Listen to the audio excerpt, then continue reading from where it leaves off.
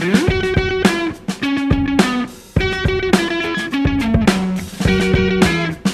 you going to do the 3, 2? No, I'm not going to do that.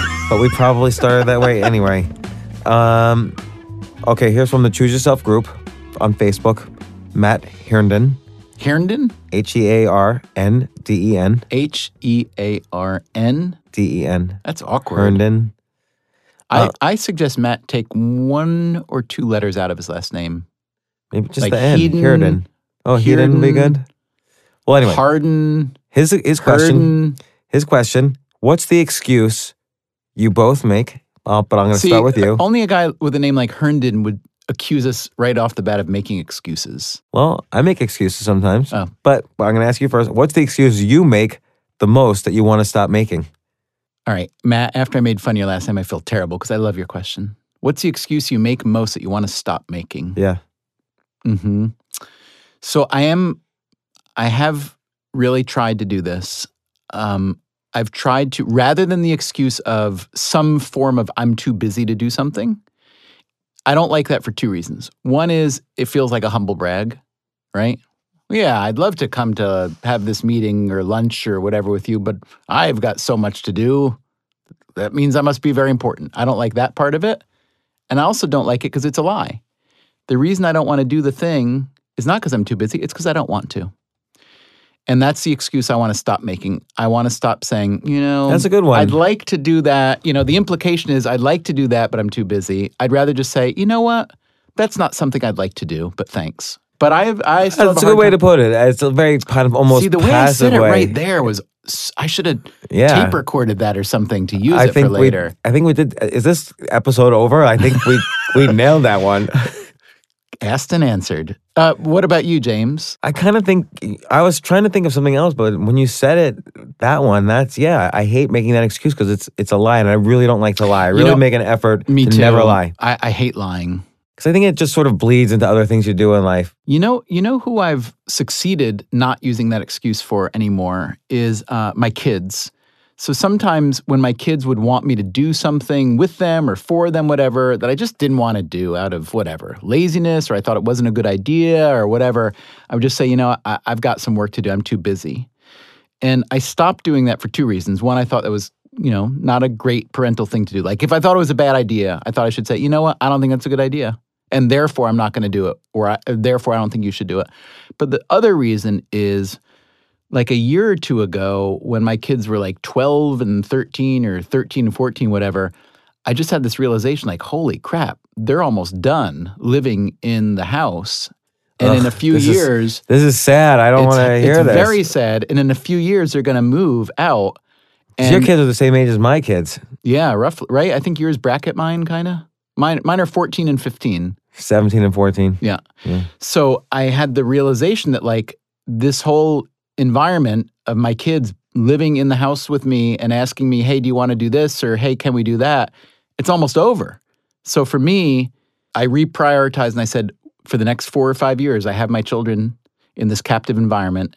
And if they ask me to do anything, my answer is just yes. Wow, that's great. And so in that realm, I have been sort of mostly successful in not making that excuse anymore. So what you're saying is that, and by the way, notice Matt didn't ask, how do you stop making the excuses? Can I hear Matt's question again? Because I think it's actually interesting the way he worded it. He said, what's the excuse that you both make the most? I think he meant each. Well, it depends how you use it. Yeah, okay. What's the excuse that you each make the most that you want to stop making? He doesn't ask, how do you stop making the excuse? I think it's an important point that the point that he's making with this question, which you also made, is just to notice it. And that's the first step towards not making those excuses. You have to notice it while you're making it and realize, oh, this is just an excuse. It's not a real truth. An excuse somehow is not the same as a truth. For sure, yeah. It's like what we talked about in another episode. There's a good reason and the real reason. The excuse is the good reason. The real reason, you have some other issue involving what you need to do. Let me defend the excuse for a moment. Let's say that you come from a family, as most people do. Let's say that someone in your family wants you to come to some event or function that you really, really, really don't want to go to, right? Okay. But they're your family. So funeral, wedding, birth, circumcision, whatever. Bris, anniversary dinner, baptism, on and on and on. birthday. Everybody has their right. So, I don't want to go to any of those things, by the way. right, but I can see how there the excuse is extraordinarily productive and fruitful because Yeah, so that's the no, right? That's not necessarily an excuse. I'm here is where I get back to what you initially said. I don't want to lie and say I can't go. I broke both my legs the other day. I'm just resting now. I want to just say no. what happens next? Then they don't like me. What happens after that? I never talk to them again. Exactly.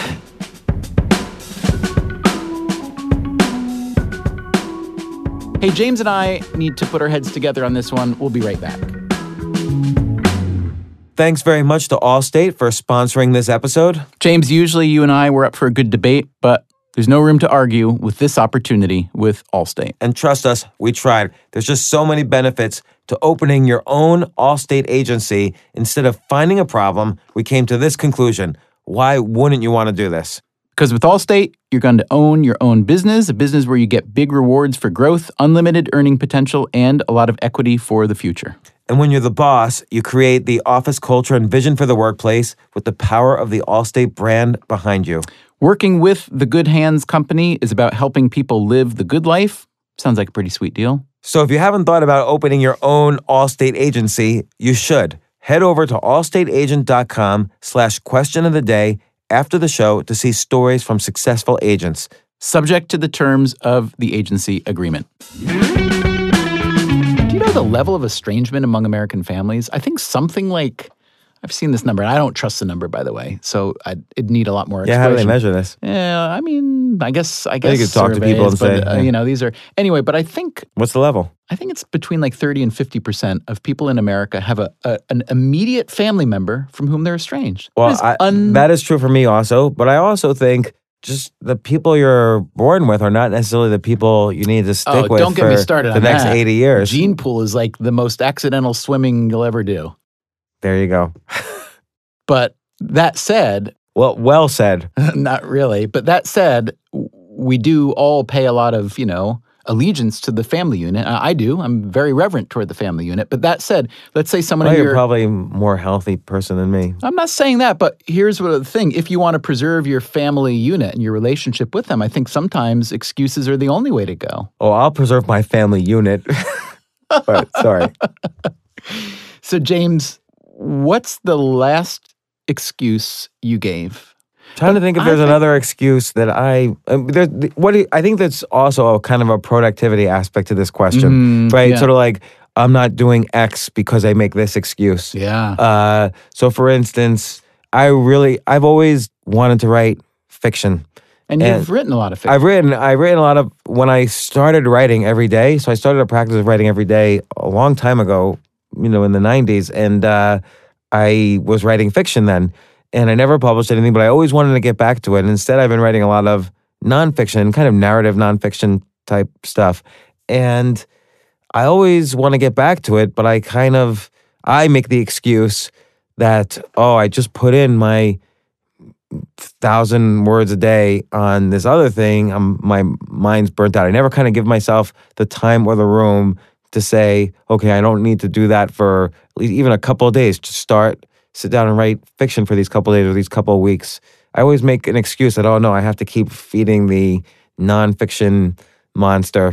Now that you say it, I think I and a lot of people, whether you're writing or so I look at writing as like the thing, I don't know if it's the thing I love most. It's the thing after my, personal relationships that I have the most intense relationship with. I'll say that, it's the work that right. I'm most engaged with.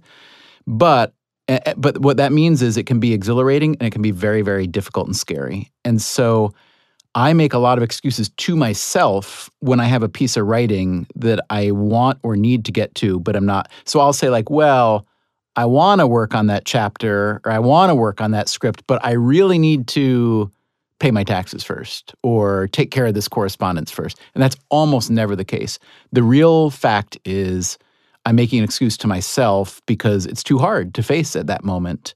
And that's maybe this question from Matt Herndon is going to be the kick in the pants for me to get over that, to realize at the very least that I'm making the right. At least notice you're making excuses, because obviously some part of my consciousness I know that. But I'll tell you, last night I had a funny thing. last night I got home, and usually when I get home after a long day of work, there's a lot going on, a lot to do, the family, there's dinner, the dog, whatever. And I got home in this weird pocket of like everybody was occupied. My son was doing homework. My daughter was up at volleyball practice. My wife had driven her there. The dog, I don't know what happened to the dog, wasn't home or was sleeping or something.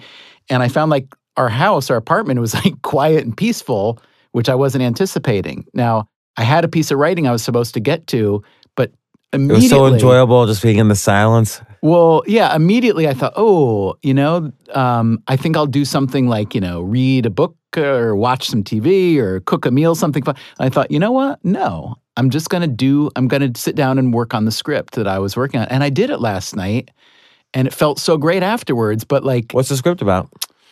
This like is a movie script? No, this is a podcast. It's a podcast script. We call them scripts because they're scripted. We interview people, then we cut out all the unnecessary parts and we write in the narration, et cetera, et cetera. That's why Freakonomics Radio is such a successful podcast. But I do want to write a movie. Yeah? What's your excuse?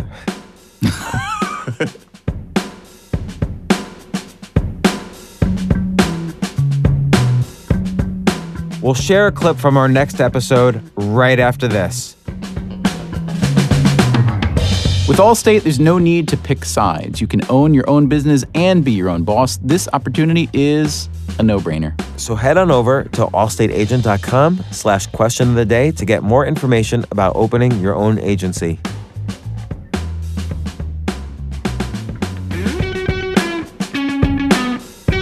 Here's a peek at what we have in store for you next time on Question of the Day. Bill Fenstermaker, who's known on Twitter as @BillyFens, F-E-N-S. Bill, thanks for paying such close attention to what we say.